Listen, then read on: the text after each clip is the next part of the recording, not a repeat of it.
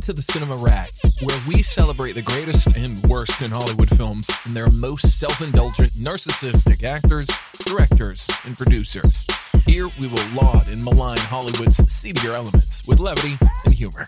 They love cinema as much as anyone does. They've been talking about it for over 30 years. Time to get trashy. Here's Gregory and May. Hello, everybody. This is Gregory, and welcome back to another episode of the Cinema Rag. I hope you're doing well today. Today, we're going to talk about Gwyneth Paltrow and how I think she is essentially on the verge of being an emperor has no clothes.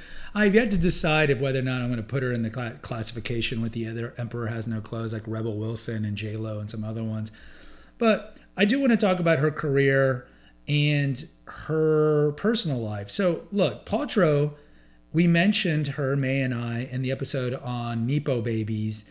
I think Paltrow was one of May's. If you're not familiar, her father was Bruce Paltrow, who was a pretty well-known producer of television and movies in the 70s and 80s. And her mom was Blythe Danner, who was more well-known actress in the aforementioned time, but probably younger generations would know her as the mom that was in the Meet the Parents movies with Ben Stiller and Robert De Niro.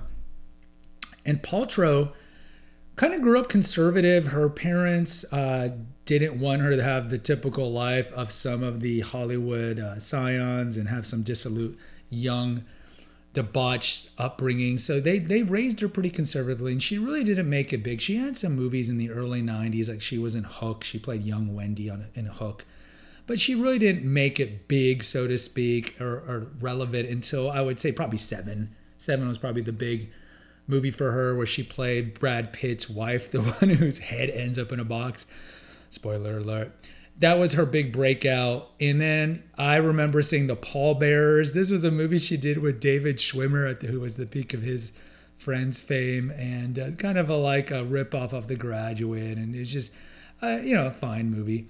Then she does Emma in 1996. That's her first foray into the British accent. She's fine in that. Then she does Sliding Doors in 1998. And that's a movie where her character essentially, because there's two scenarios. One, she misses a subway, and the other one, she makes a subway. Her life takes two divergent paths. So I like the premise of it. And you might have heard of, this was my Sliding Doors moment. How your life could be so irretrievably be different had you not turned this way, or had you not gone this way, or so forth. And really in her late 90s period of her life, she is largely doing the roles of the ingenue, just the attractive girl. And so she does Great Expectations in 1998. That's a movie with Ethan Hawke, where it's, of course, from the novel by Dickens. That she does A Perfect Murder. So Perfect Murder is a movie where she's married to Michael Douglas. And it's funny because after this movie came out, he made a kind of comment about her acting, like her acting was not that great.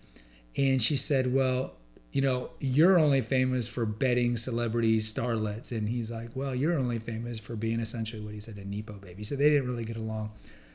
Later on, of course, her breakout is Shakespeare in Love, where she plays the muse that eventually inspires Shakespeare to write Romeo and Juliet, played by Joseph Fiennes. And you think, man, Joseph Fiennes had a moment, right? He's another Nepo, the younger brother of Ray Fiennes, who was very big in the 90s after Schindler's List, to the point where Miramax gives him this leading role in this movie. And his career really didn't do much, and he's fine in the movie. And we talked about it in the episode where May and I talked about the most overrated Best Picture winners. I mean, this is a very famous one, where Shakespeare in Love, because of the machinations of Harvey Weinstein, who was in charge of Miramax at the time, got it Best Picture over Saving Private Ryan. And Paltrow wins the Academy Award. She's very young at this time. So she was about 26 when she won this. And look, I mean, since then, we've had a history of giving Best Actress wins to young actresses. Think of Emma Stone, but this was one that was not deserved. And of course, Shakespeare in Love didn't deserve to win Best Picture. From there, next year she does Talented Mr. Ripley. Great movie. That's an Anthony Minghella movie with young, upcoming breakout Jude Law. It's got Matt Damon as the Taylor, Mr. Ripley. And great movie. It's got young Blanchett. Peak. I need to do a movies I love just on top of Mr. Ripley. Then after that, she does Duets, which is a small movie. Bounce is a movie she does with her then boyfriend, Ben Affleck, essentially where she plays a widow. And Affleck was supposed to be on the plane that killed her husband, but for whatever reason, he was not. And so he, to assuage his guilt, wants to meet the wife. And then, of course, they fall in love. And then from there, I would say 2001, 2002 is where you see this breakout. So she diverges. So she does The Royal Tenenbaums in 2001, which is a movie that I just cannot stand. I find that movie to be so pretentious. It's so Wes Anderson. It's just a movie that I particularly do not like. But after that, and she does Shallow Hal the same year. That's the Jack Black movie where he falls in love with a fat woman, but he thinks that she looks like Gwyneth Paltrow. But from there, she stops doing a lot of movies. So you see her here and there. She does Possession, which is a flop. View from the Top, where she plays an airline stewardess. That's a flop. She does an indie movie on Sylvia Plath, which, of course, is not that big. She does 2005. She does Proof, which is another small movie. Running with Scissors in 2006. Nothing. So she has this 5-year drought where she's not doing much. Then she gets the role of Pepper Potts in Iron Man. And of course that helps her because she's in the subsequent Iron Man movies. But that's a very kind of small, thankless, undeveloped role. She comes back in 2010 with Country Strong. That's that movie where she's the alcoholic country singer opposite Tim McGraw. That movie was well received. Then she does Contagion in 2011, small role. That's an ensemble movie where she gets killed off at the beginning, so I don't even count her. And the old joke at the time was, I want to go see this movie just simply because they kill off Gwyneth Paltrow. So that gets her to 2010s. And then from there, again, just not a lot of stuff. At this point, she is 40. She does a little spin on Glee in 2010 to 2014.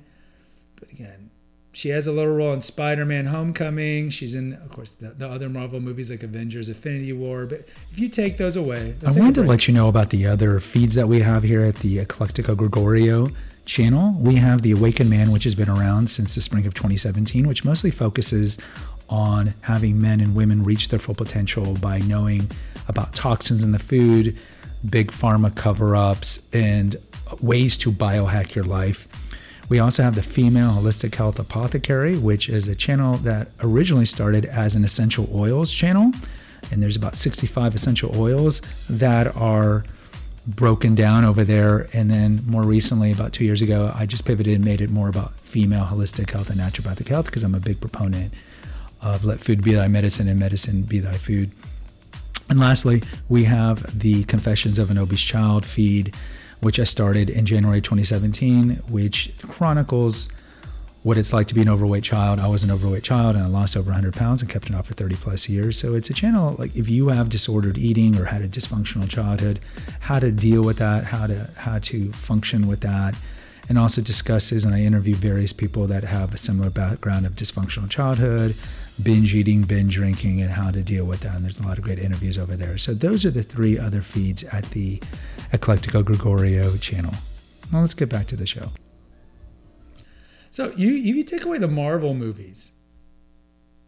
Literally, she has done, if you take away the Marvel movies and take away television, she has done 10 projects in the last 14 years. In small stuff.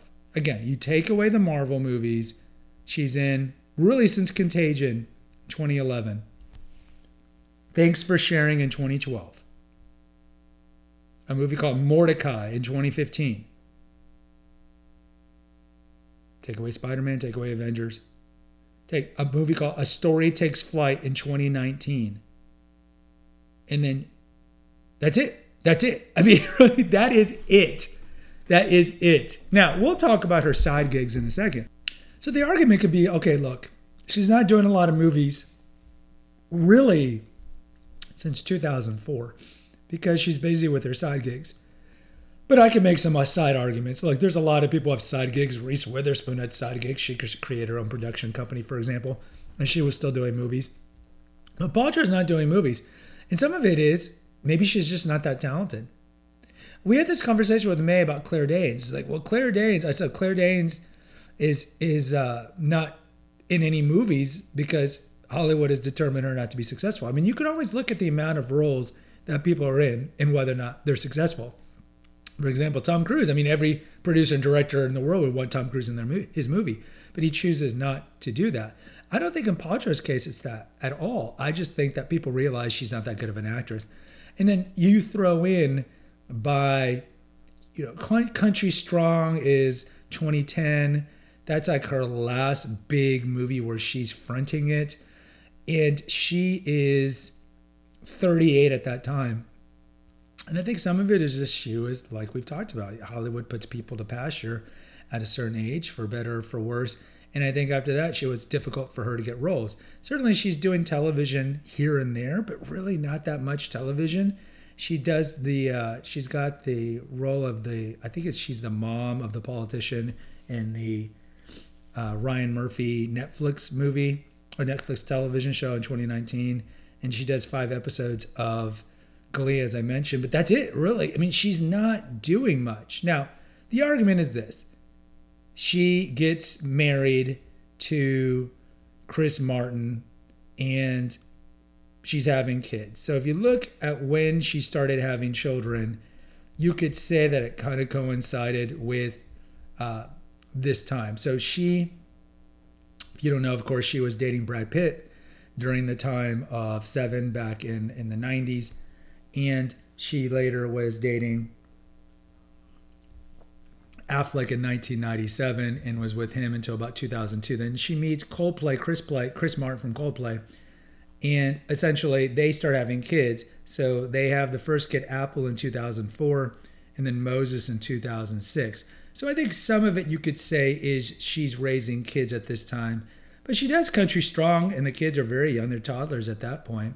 And as they've gotten older, it's like she has more free time to do that stuff. But she doesn't really do that. So either way, she has the famous conscious uncoupling that she mentions that she kind of got made fun of. And it's interesting because she and Martin broke up in 2014. That's when they made the conscious uncoupling statement. And in that year, she starts dating Brad Falchuk, who is a successful, mostly television producer, very wealthy. And it's just like, interesting. So you guys break up, and in the same year, you start dating this other guy, monkey branching, hypergamy, all these things we talk about. So they met on the set of Glee because he was one of the producers of Glee at the time. And they started dating in 2014. They made their relationship public in April 2015 because they knew the optic would look bad, that maybe she left Martin because of Falchuk. Then they got engaged in 2018, and they've been married since then. So, look, you could say that her lack of movies in the last 15 years are due to her having children and also due to her having these different successive relationships. And also because of Goop. You think of Goop as her, I don't even know what you would call Goop, her wellness company. I don't even know what you call it, because some of the stuff that she pawns there is just nonsense. And the FTC and the government has investigated claims, and she has been fined for making deceptive marketing statements that are not true. For example, Goop was sued by the state of California in 2020 for making claims regarding the efficacy or effects of any of its products without possessing competent and reliable scientific evidence that substantiates the claims. So they got dinged for that. Like, for example, they were like, oh, we sell this thing you can put in your vagina that will relieve anxiety and depression and OCD. Speaking of, Goop does sell sex toys. And look, Goop makes tons of money. She has made tons of money off of this side gig. And, kudos to her for doing that. But you know what? She could be doing Goop and doing movies like a lot of other Hollywood types. She could be doing that, but she's not. So why do I think that Paltrow is not getting roles. I think just overall she is one-dimensional.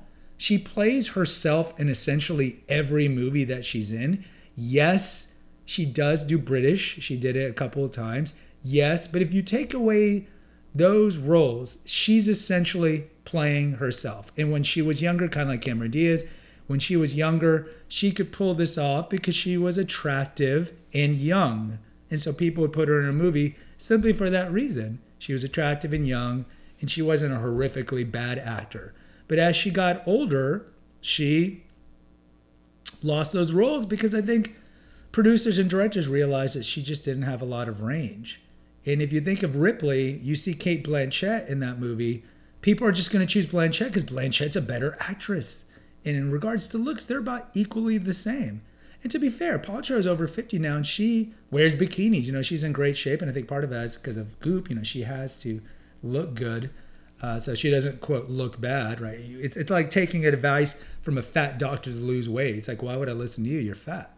So I think some of it is that Paltrow just was one-dimensional, like a lot of our leading men and leading women. She doesn't have a lot of range, and Hollywood figured that out. And I think part of it, too, is she realized as she got older, you know, she'll say that she didn't need to do the roles, but I think some of it is like with Cameron Diaz, they're getting feedback that they're not getting these roles anymore. So they're like, I'm going to opt out and I'm going to start this stuff. And look, Goop's worth $250 million. So, I mean, she's done very well with that. And I don't really see her doing a lot of movies in the future. I think she's pretty content now just to be a kind of an influencer, social media influencer, wellness influencer, and so forth. And she'll always have her Academy Award for which she didn't deserve. Guys, I'll post a poll at the Cinema Rack Facebook group if you think Paltrow is overrated, underrated, properly rated. There's 2 links in the episode notes. One's for PayPal if you want to make a donation to help defray the cost of hosting this on a server. I would appreciate that. The other one is a link for all the Eclectico Gregorio feeds, and you can check out all the probably 1,000 episodes over there. Until next time, take care, God bless, and pray. Thanks for listening to the Cinema Rag. Please post an honest review on Apple, Spotify, or wherever you listen to your podcast. Check out the episode notes to visit our website and to make a donation. Lastly, follow the rag today. Until next time.